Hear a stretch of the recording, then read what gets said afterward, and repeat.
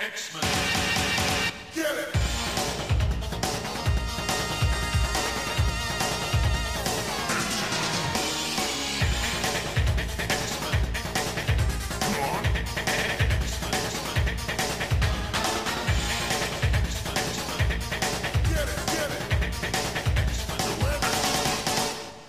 Hey everyone, and welcome to another exciting episode of Battle of the Atom. This is your weekly X-Men podcast where we rank every story from A to Z. I'm Adam. And I'm Zach. And Adam... Hey, how we doing, Zach? I mean, I'm doing pretty good. I'm in the midst of another... Oh no! X-Men update! X-Men update! It's an X-Men update. Actually, I don't have anything fancy to say. I should have thought about this lead-in a lot sooner, but we're essentially just going to continue our trend of talking about all things Age of X-Man with our special guest today. Woohoo! Hi!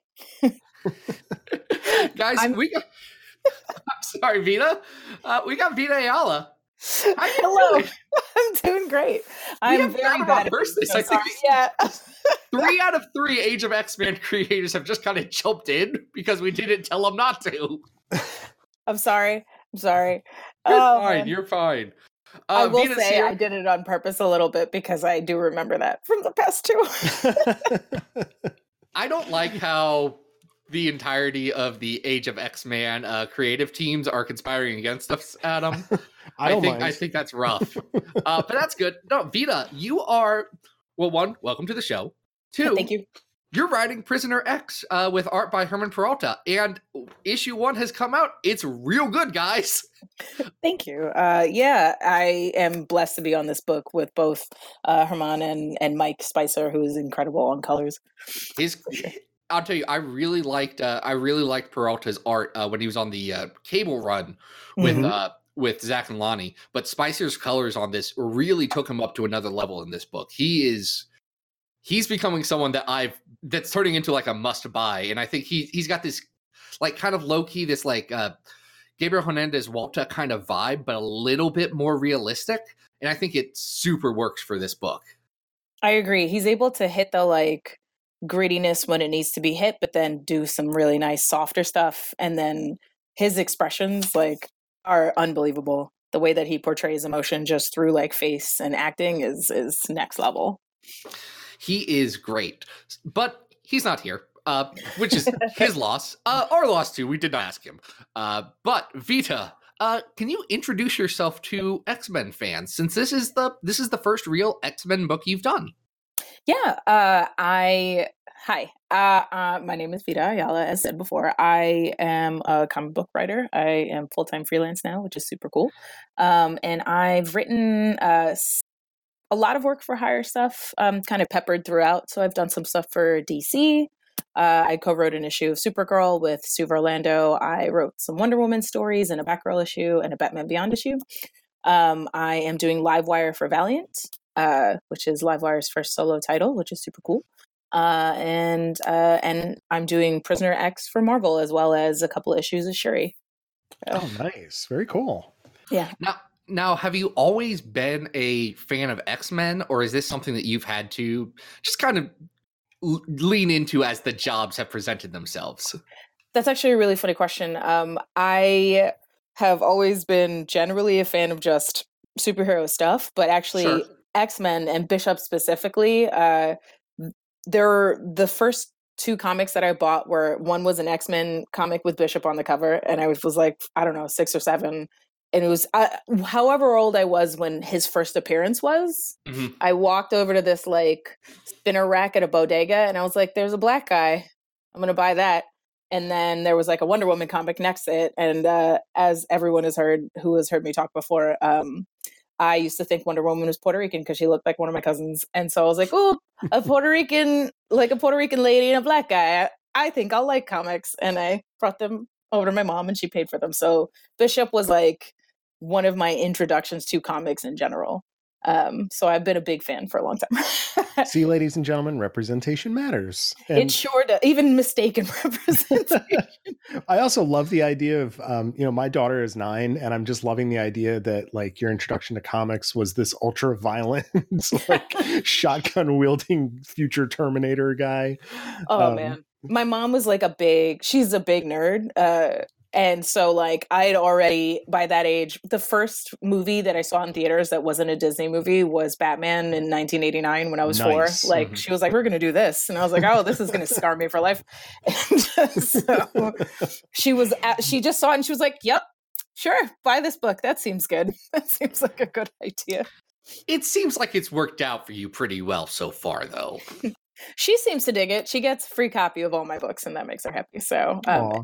but she was super pumped about the X-Men book because, as I said, I've been a fan since then, and I haven't always read every single title that's coming out, but Sure. I watched all of the movies and I watched the TV show, like the cartoons. And if Bishop's on it, I'll probably buy it. So, like, she knows this is a big deal for me.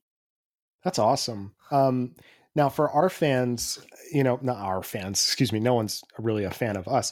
Hey, there's a guy. There is. Okay. For X-Men fans who may not be familiar, you came up through a DC talent development program, right, Vita? Is that correct?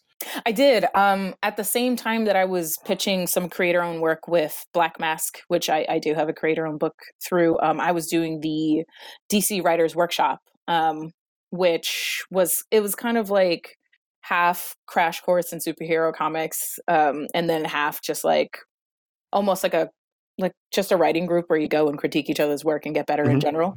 But that was an incredible program. And through that, I had my first published work, which was a Wonder Woman short. And then soon after, a 2-issue Amanda Waller story. So That's so cool. I gotta wonder if the people at Black Mask ever get just a little bit mad that they essentially turned into a feeder program for this generation of X-Men writers between you and Rosenberg and Zach and Lonnie. I don't think so, because it's really nice. I love doing creator-owned books too, and I didn't mention them before, but I do have 2 and working on a few more. But I go and I do creator-owned work with like Black Mask and Vault, and then the books that they would never do, like a superhero book, I get to do with Marvel, which is really cool. No, that's awesome. That said, though, Marvel and specifically the Age of X-Men are doing some interesting things that they would not have done in the past. Including your story, which is a prison drama, at least in the first issue. That's a pretty tried and true staple of movies and TV, especially with big stuff like Oz and Orange is the New Black kind of being cultural phenomenons when they came out. So looking at that, what are some of your favorite prison stories, and which ones had a big impact on the story you're trying to tell with Prisoner X? I love prison dramas, which is a problem because I shouldn't. So like, I love Oz. The first 2 seasons of Orange is the New Black was my jam. I also really like reading about true crime stuff and also just kind of memoirs and that kind of stuff from people that have been in the system. I find that much more informative, I think. So like when going into this, I actually kind of wanted to pull a bait and switch, which is you come for like the I don't know if you used to watch exploitation stuff like from the 70s, but the like women in cages and like heat and like all that kind of stuff. And then you go, oh wait, it's not that, but it's still cool. Because I mean, people expect it to be, kind of that like, oh, they're going to be gangs and it's going to be this and that. Right. But there was a different story that we wanted to tell. And so I thought, well, I'll give them a little of the first thing. But then what I really want to do is kind of layer in a little bit of a mystery and also talk about some issues that people face behind bars. Now, that kind of leads into another question I had, because in a previous interview, I believe with Marvel.com, you discussed wanting to explore how the oppression of the physical space of prison interacts with the prisoners. And in this story, it's probably no coincidence that your prison is called the Danger Room. So how have you gone about exploring those kind of themes in Prisoner X? We we start off kind of slow, right? So it's Mhm. the first issue, especially, although we hint at something in the first issue, but I won't spoil it. But we start off with like, this is what you've come to expect, and it's already bad, right? Mhm. Like prison is bad no matter how you slice it. But as we go along in the series, what we kind of show is that each person is struggling with the prison in their own way. And I can't really, like, I will spoil things if I get too much into detail, but it Sure. was really important that we kind of show the prison from other people's perspective and how they're kind of like dealing with being in this space. I think it's pretty cool. Issue 3 is absolutely like off the walls, bonkers in terms of that. So I'm really excited for things to get there. But yeah, I think that's all I can say without spoiling it. Well, I think that's fair. I really love the cast that you have here, and we may get into a little bit about how you develop that. But I think what I'm more interested in at this point is that, you know, we talked about some of the prison tropes that have been in this genre before. They often have these character types. I think it's really interesting that you've filled the quote unquote big guy you don't mess with character as a really uncharacteristic beast. You know, it's an inspired choice. He's normally much more mild mannered, and here he is this like intense, huge, scraggly guy. And I'm just curious how you made that decision for Beast to be that guy as part of the story. I went back and forth about it, and I honestly, oh, if you heard a thump, it was my cat. I honestly, I wanted it to be Gabby at first. Oh, okay. I was like, I That wouldn't makes have sense. been upset tiny. about that. and it made me laugh really hard. But ultimately, like, I'm a really big Beast fan as well. I love Beast. When I was a kid, he was my favorite part of the show besides Storm. Just Mhm. Beast all day. And I wanted to do something where physically that is what you would expect from a character like Beast, but knowing him, it's really jarring. And so I wanted to play with that in the first issue. And then going forward, you get to kind of see that, like, they're all playing these roles, right? Right. You know, tropes are these kind of cookie cutter things, and then the characters go there, and then what you're supposed to do is play with them. So what happens when there's a character that's intelligent enough to be aware of that? Like, I'm not saying that he knows what's going on, because the whole point is that it's a mystery, but like, Right. he's, no matter what you do to Beast, he's always going to be a very intelligent person. So what happens when you're put in a situation where the only way to survive is maybe to give them what they expect? And that's kind of what I wanted to do and play with him there. Because all of them are very powerful, and all of them Right. are dangerous in their own right. So that role could have been filled by Gabby, filled by, you know, Polaris. It could have been filled by even Danny. Like, Mhm. but I really wanted to do that thing with Beast, because to me, he's the ultra smart guy. Now that brings up a pretty interesting topic in the cast that you have for this book, because you have Polaris, you have Danny, Moonstar, you've got Beast, Bishop, and Gabby, Honey Badger. I love her as- so much. We do too. She's Great. a delight, and we need to protect her at all costs. Her Absolutely. being in prison scares me a lot, but I keep telling myself it's fine. No one's going to hurt Gabby. They had a scene in an X book this last year that said, "I'm not going to be the one to kill Honey Badger," and I've got to assume that was a little bit of the authors coming through onto the script. I'm going to tell you right now, I don't know if I could ever do anything to permanently damage Gabby, because I love her so much. I mean, maybe emotionally, but Oh, well, that's different. That's different. Everyone's got those. yeah, the cast is a lot of fun. It's a lot of characters that I find really interesting, or that I've connected with, kind of just in my time being a fan of X-Men and just that X universe. Now, were these characters that you were kind of assigned, or were some of these your selections for the book? Honestly, I was assigned most of them, and there was a little bit of leeway.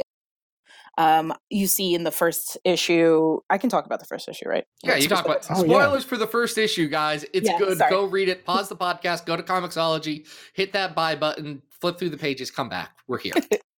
So Shard's in there, and like, Oh yeah, we're gonna talk about that. that was definitely a me thing. And Danny was at first a yes, then a no, and then they were like, well, put her in there if you want her. I was like, I do.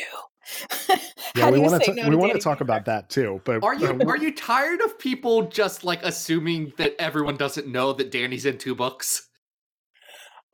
I like when people tell me what I'm doing. Like, are you aware? And I'm like, oh, really?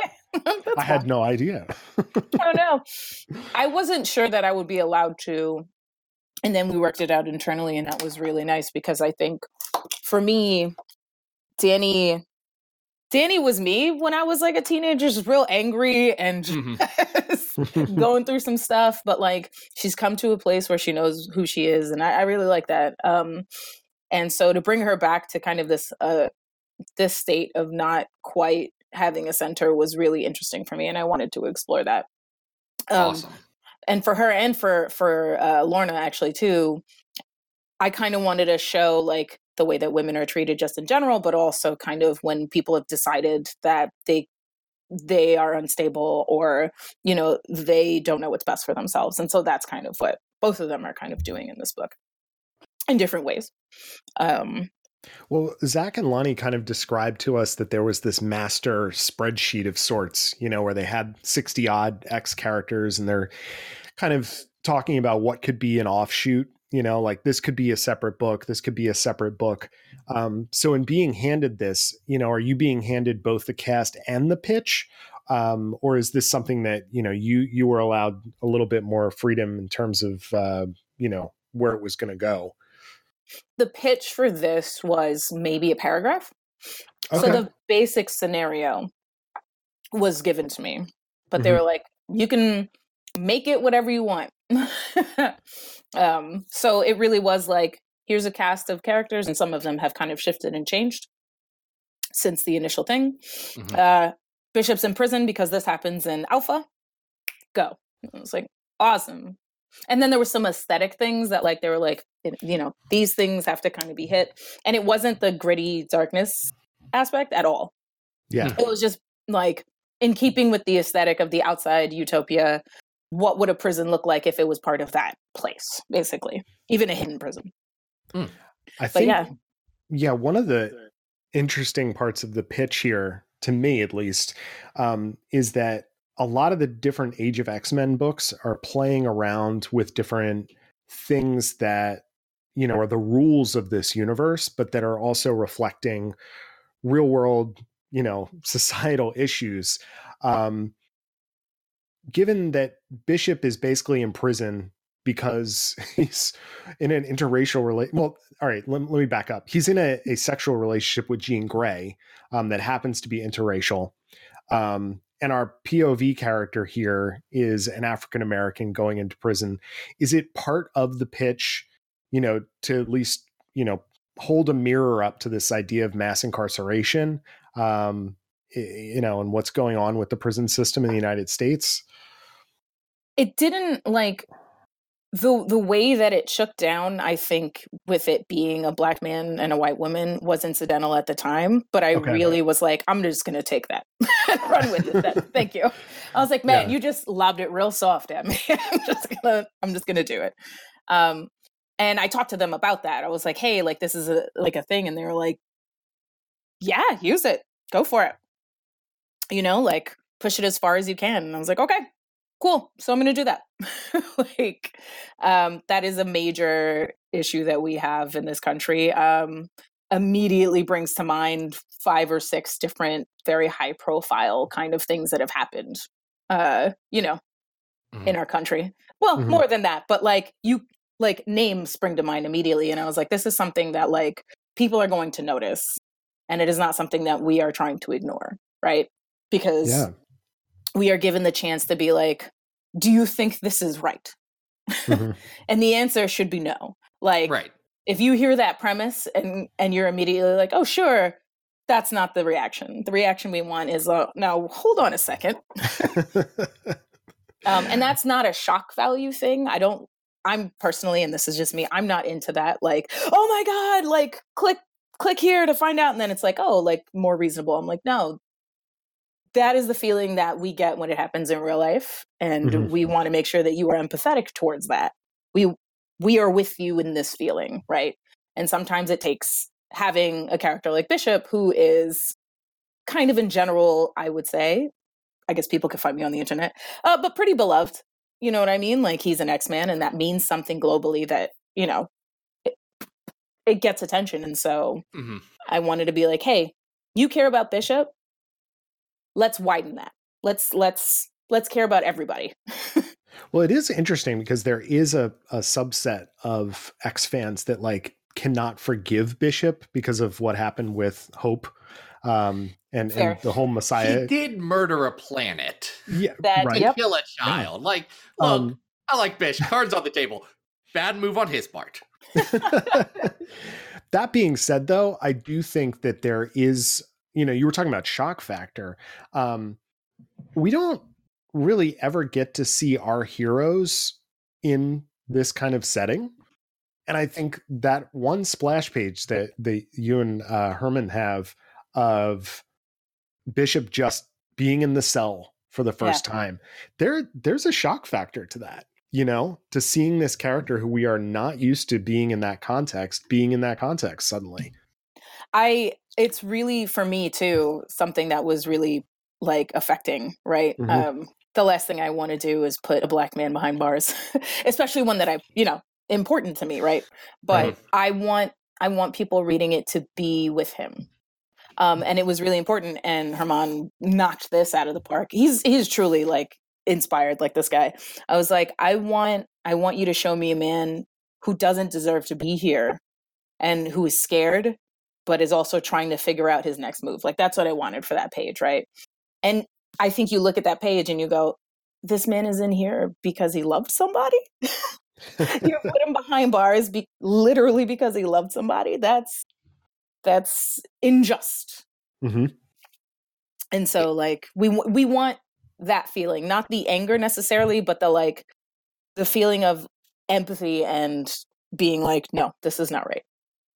It's the feeling that I have really been it's the reason why I've been enjoying Age of X-Man as much as I have, because it feels like the teams doing this are looking at what the X-Men can be as a reflection of modern society and updating that, saying, hey, these are real issues that real people are dealing with, and these are real ways people are being oppressed today.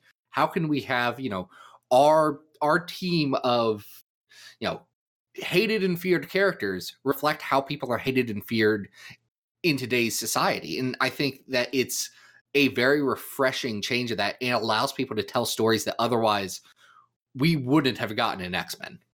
I agree. I also found it, and I asked Zach and Lonnie how things worked, right? Because before, like, the basic shape of the society really came into focus, I was like, is there like courts? Like, what is going? They're like, no, it's like a secret prison. And I was like, oh, so I literally know people who have been waiting for their day in court who are basically being held without being really charged for years. Like, I know people that happened to, and that's essentially what's happened to Bishop. He is never getting his day in court, right? Like, this is just his life now.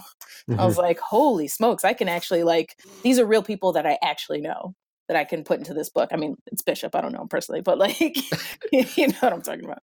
And that to me was really important, because like you said, this is something that happens. You don't get thrown in jail for being a mutant. That's not real. But like, you get thrown in jail for things that like maybe you even didn't do. Sorry to get heavy, guys. No, but you had me on about the prison book, right?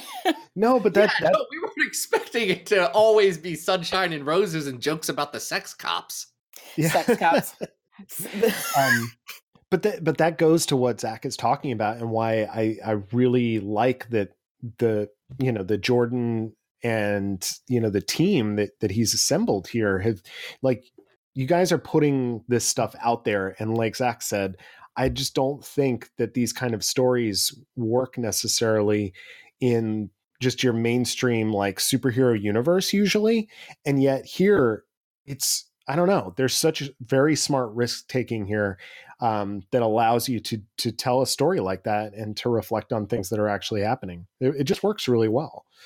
I agree. I think that what they did, Zach and Lonnie, and everyone else working on the individual books, is they set up a world in which, even though the stakes aren't apocalyptic, they feel very real. Mhm. So like when people are black bagged by like Department X, that feels really real in an uncomfortable way. Oh, when yeah. you see Bishop at that third page, that's the splash page, that to me, like, I still think about that sometimes. Like I'm just sitting and I go, man, that page, that page feels very real. And like, yes, it's an X-Men book, so there's going to be punching and like probably some explosions and stuff, but like that quiet moment, I think, affects us in a way that like maybe a fist fight in the quote unquote real world, wherever it is, wouldn't. Mhm. Yeah, I think we're used to seeing prisons in X-Men comics look like 90s Jim Lee, cylinder shackles. And immediately the other members of the team are going to bust through a wall and they're going to rescue that character and drag him back to to Xavier's mansion. And that tribulation is over, and we even got that in the last year. There was a prison story in X-Men Gold, and I particularly enjoyed that story, but it was a very comic book take on the whole situation. It was not a reflection of the real world. Right.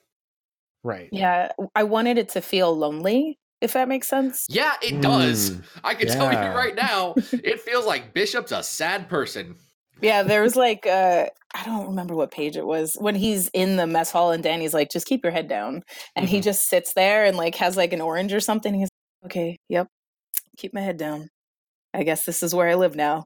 And in the mess hall where they have those individual where you have to eat by yourself. Oh yeah, that's what I want people to feel like this whole book.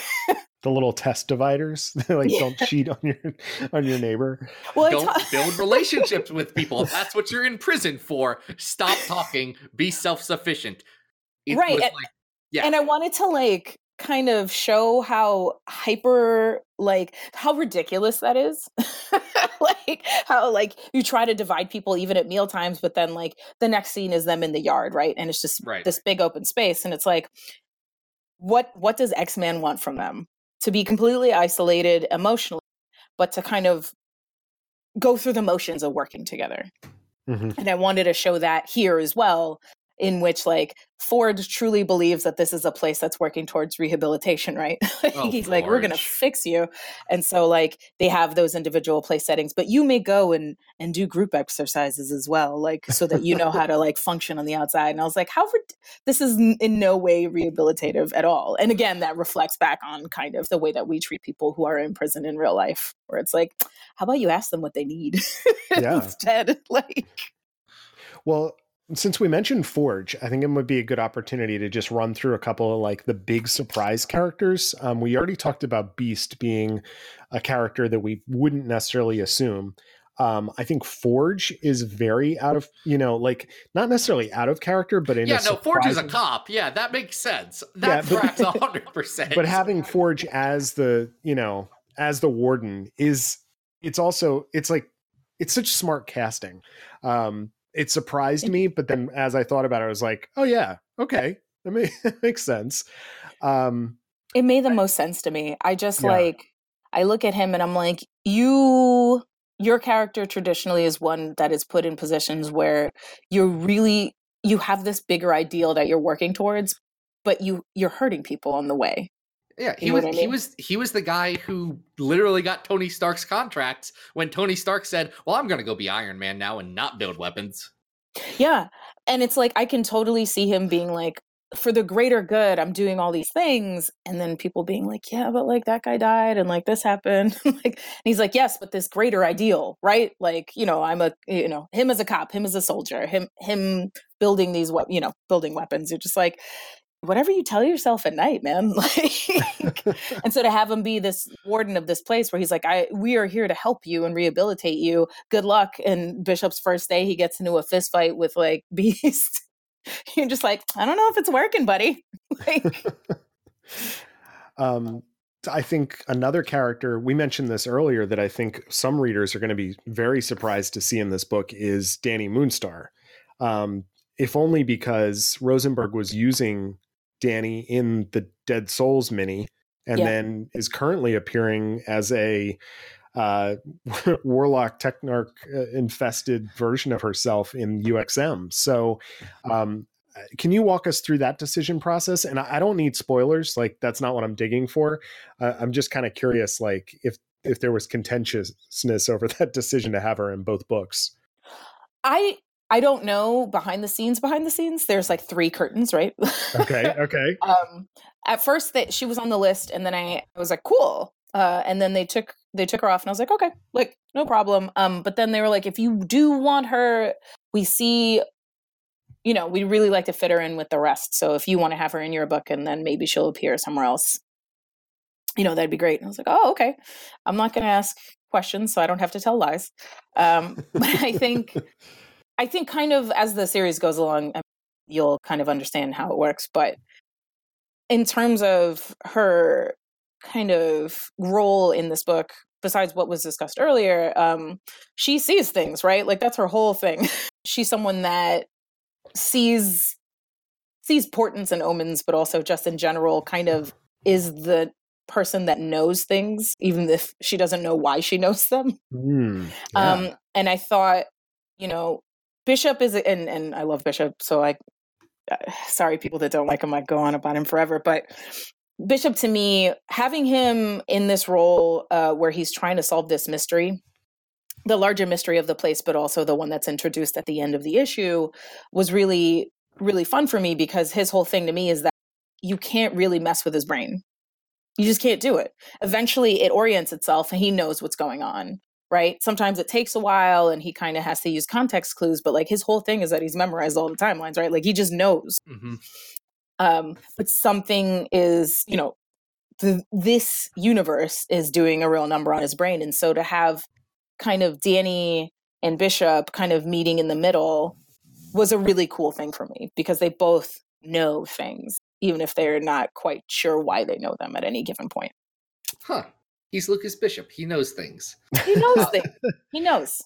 He's a good Hufflepuff. The one other person who's here, and this, I dropped the book when I turned this page, was Shard Bishop, Lucas Bishop's sister. Yeah. His sister, who last we saw was a dead hologram. Listen, I love Shard. I think I might actually like Shard better than like Lucas Bishop. That's 100% fair. I too probably do. His extra not great, but she's great, and that's a very important distinction. And I want more for her. Yeah, I do love her. She was one of the things that I brought. I was like, I need this thing to happen in this role to be filled. Can it be Shard? And they were like, yeah, sure. I think they said no to 2 things. Okay. One of them was Sabretooth, which I was like, okay. Oh. I like Sabretooth. Just because, like, I wanted him to be the opposite of the big scary guy. Mm-hmm. I wanted him to, like, I don't know how I was going to pull it off. They were like, sorry. Yeah, he's okay. And Jason the other Aaron one already called dibs. Hey, that's fair. 100% fair. And the other one was, I think it was the Cuckoos. I think I actually did ask for them. Okay. And they were like, nah, G. And I was like, all right. Yeah, because Shannon's got them in Nightcrawler, right? The amazing Nightcrawler. The amazing Nightcrawler. Yes. But I'm assuming you're a big Shard fan. From back in the 90s, she was always sort of like this vision in the Danger Room. So it was really, really surprising to see her come back here. I had to do the callback. I do as many little callbacks as I can. I don't really believe in like kind of shoehorning like reference in. Mm-hmm. But I'm like, if I have a role that needs filling and I can make something a little extra for people that have been, with the franchise, then I'm gonna put it in there, and in a way that's not distracting to people who aren't necessarily familiar. Oh yeah, I appreciate stuff like that. It makes my day when Shard shows up, or we see Pestilence Polaris just in a vision. Yeah. Yes, that was awesome. Pestilence and like Hell Valkyrie Danny from the Defenders. I was like, yeah, give me that. Yeah, the callbacks are fantastic. So I think you can tell we're pretty big fans of this. I'm glad. It's stressful, right? Because like, especially with first issues, you're like, I promise there's more. Like, it's not just like we're going to get more, you know, complex than this, I promise. And so I was a little worried that people would just be like, why'd you put the black dude in prison? I don't want to read this. I'm like, well, I didn't. But like, also, I'm trying to do it from a perspective that like is empathetic. Right. Oh, that's good. Now, we've been talking a lot about characters. So Vita, we have a little game for you if you are up to the challenge involving your characters. All right. Now, you just got finished writing a miniseries, Magic the Gathering Chandra. Yes. Which stars the fire-headed girl from Magic the Gathering, a game that I am trying to sell my entire collection of. If you would like to buy it, anyone, please hit me up on the Twitter. It's all boxed up. I can't get back in. I cannot get back in. Oh, just play Arena. It's online. It's free to play. It's really pretty. Good.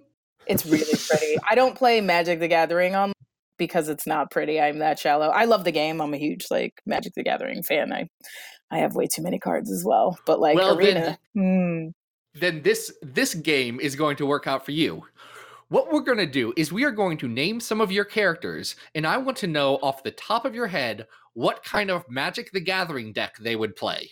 Oh, yeah. All right. Let's do this. Let's start with Polaris.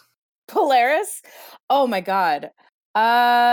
Based on power level and like just Berserker style, I'd say red-green, but that is me projecting a little bit. I have heard that is your favorite deck.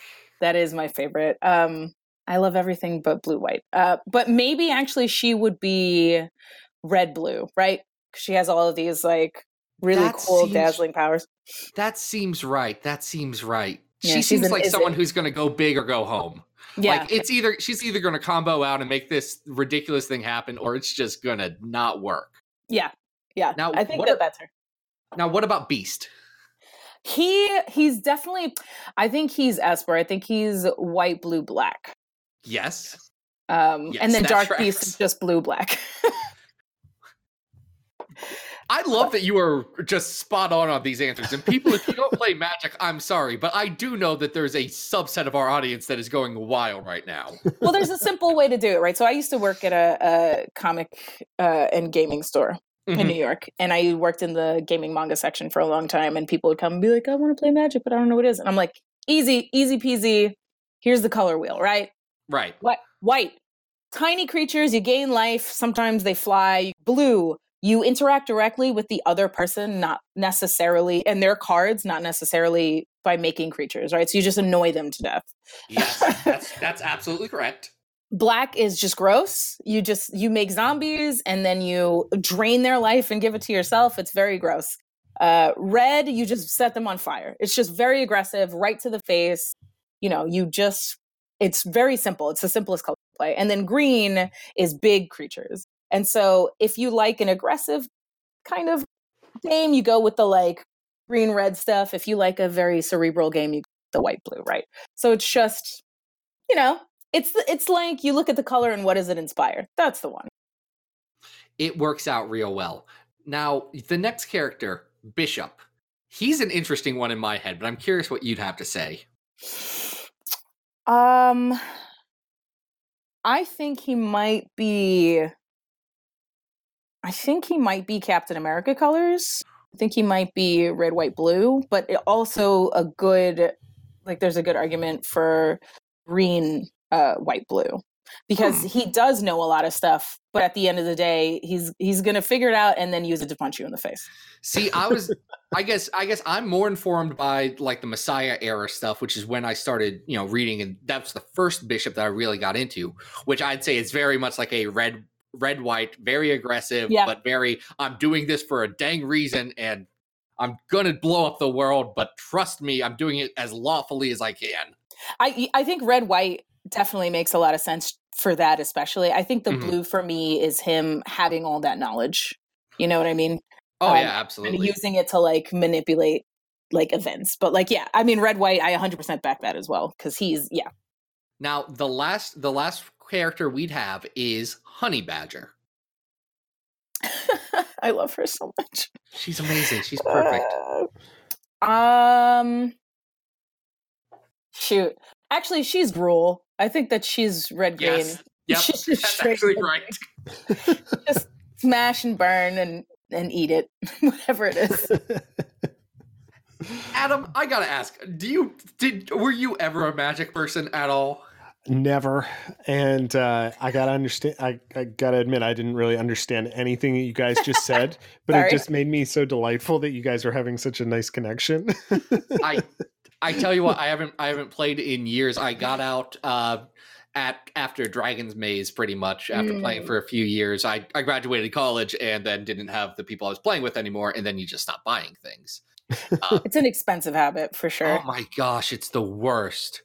It was the worst. Oh, I'll just pick this up while I'm here. Oh, I need this, and then you're thousands of dollars in cardboard later. It's like the perfect intersection between people that compulsively gamble and people that compulsively collect. It's just right in the middle. So beware. Now, the one thing that our listeners compulsively do is ask questions. And we put out a call for some questions for Vita out on twitter.com. And we wanted to ask you a couple of those. Awesome. So are you ready? I am ready. Our first one comes from a friend of the show, Nur Ravel, who says he's going to be very on brand here, which is true. And he says, part of the torments of prison is the aspect of the lack of proper mental health. Is this something that this is something that some of the books cast has had issues with in the past? I'm thinking specifically of Polaris. So how did you approach the lack of mental health treatment in this book, or was that a topic that just wasn't in the scope of the story you were telling? Oh man, I can't really get into it without spoiling stuff that's to come. It is something that I had at the back of my mind, but even just in this issue, I think that what we wanted to do with this space and the way that it was kind of laid out and the way that the characters related to it was kind of show that like this affects how they express who they are, right? Being locked in this place and seeing these things deteriorates kind of their better angels and makes them a much more raw person. But as we go along, I really do, especially Polaris, but I think everyone to a certain extent. I this with Beast and Danny as well, as Bishop. I wanted to show that like this is specifically a place that's meant to keep them off balance and meant to, to make them react in these erratic ways, if that makes sense. That's a real good answer. Sam Rutzik on Twitter, S. Rudzik, asks, what X character would Livewire get along with best? And who would Livewire be most contentious with? Oh my God. That is a good question. I think... Livewire, for those who don't know, is the character of your Valiant Comics ongoing Livewire. Yes, she's a technomancer, which means she can control all technology with her mind. She's like Siri, but less evil. What? I think she would really... I think she would really get along with Beast, actually. Because she is also hyper intelligent, but people have very specific... She's a 6 foot tall, very muscular Black woman, so people have very specific expectations of who she is and what she can do. Just like you look at Beast and you have these expectations. So I think that they would really bond on that level. And I think she would probably fist fight Magneto or Emma Frost, both of whom are near and dear to my heart, clearly. But Magneto being someone that is very similar to Harada, who ultimately she was her mentor and then they parted ways because she realized that what he was doing was harmful. And then Emma Frost, because Livewire doesn't like being manipulated and she doesn't like seeing other people manipulated. And Emma thing is that she has survived because she can do that. Right. So Livewire would be like, listen, I get it, but like go into my mind and we gonna have a problem. So yeah, that's a good question. That's good. One Wheelchair X asks, if you were given the power to resurrect any dead X-Men character, who would it be? Oh my god, I don't know who's dead. I mean, look, that's a very relevant question. I don't know, because I honestly don't know dead and when they're dead. And time is a flat circle. I guess if Shard is still dead. Shard's still dead. Shard's dead. Yeah, Shard. Well, No, Shard regular was always dead and then became double dead, I think. Yeah, triple dog dead. Yeah, I guess. Who else is dead? I don't know. Jean's back, right? Jean's back. Jean's back. She's back. Wolverine Yeah, and she got in a relationship with someone and he got thrown in prison. Maybe you've heard of it. Yeah. I don't know, man. Like, I guess Shard. I also, like, I don't know what is going on when in the other series. That's fair. So I'm like, can I say this person? So I'm just going to say Shard because that's the safest answer. If I could resurrect a time period, like, I would definitely revisit chunks of like the 80s and 90s if I could just do that. But that is good. I think we'll go with our last question here because we're running a bit out of time. No, believe me, Vita, it's fine. I think everyone would like to hear you talk at length about all this stuff, which they have. But this question comes from Forge, which is a picture of Forge in a jacket without a shirt on and some hot pants. Okay. Who says, and I quote, "Why am I not in jail? Because I am frequently turnt." Because we needed someone that lit to be in charge of the jail. He can't be held down by the jail. He is the jail. Forge is the jail. I appreciate that spoiler from this book that I assume is canon.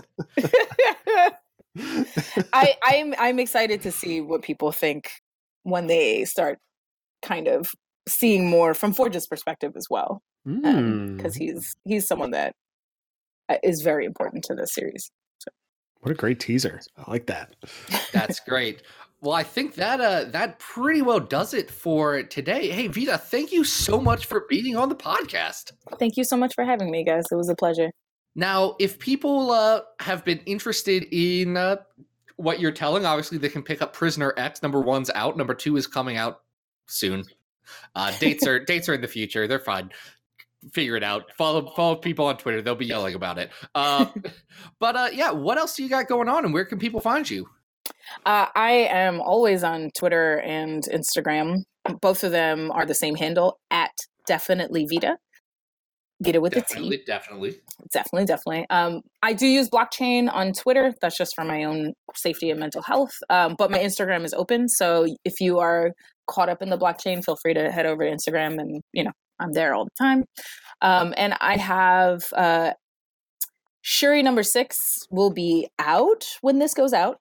So check that out. I bring Shuri to Brooklyn, which is a lot of fun. Oh, dope. Yeah. She gets to meet my son, Miles. That's so cool.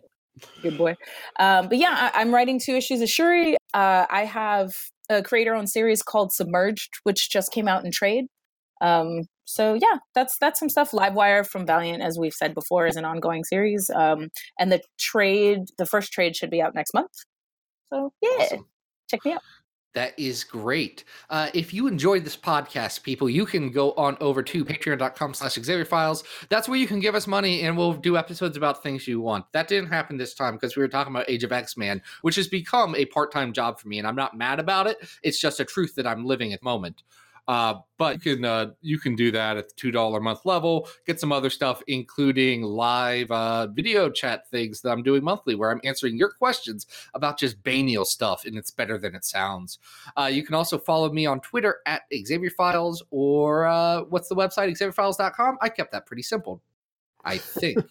I'm also going to be at C2E2 next week as this airs. Wow, like in a few days. I'm not tabling. I'm just going to be walking around. But hit me up on Twitter if you're going to be there, and we'll say hi. I'm going to have little business cards, and I am at least going to have one page or 4-page zine comic about Adam X, the Extreme printed. Yes, and potentially a second one whose title I'm going to exclusively reveal here. It is Wolverine in Adamantium Chef.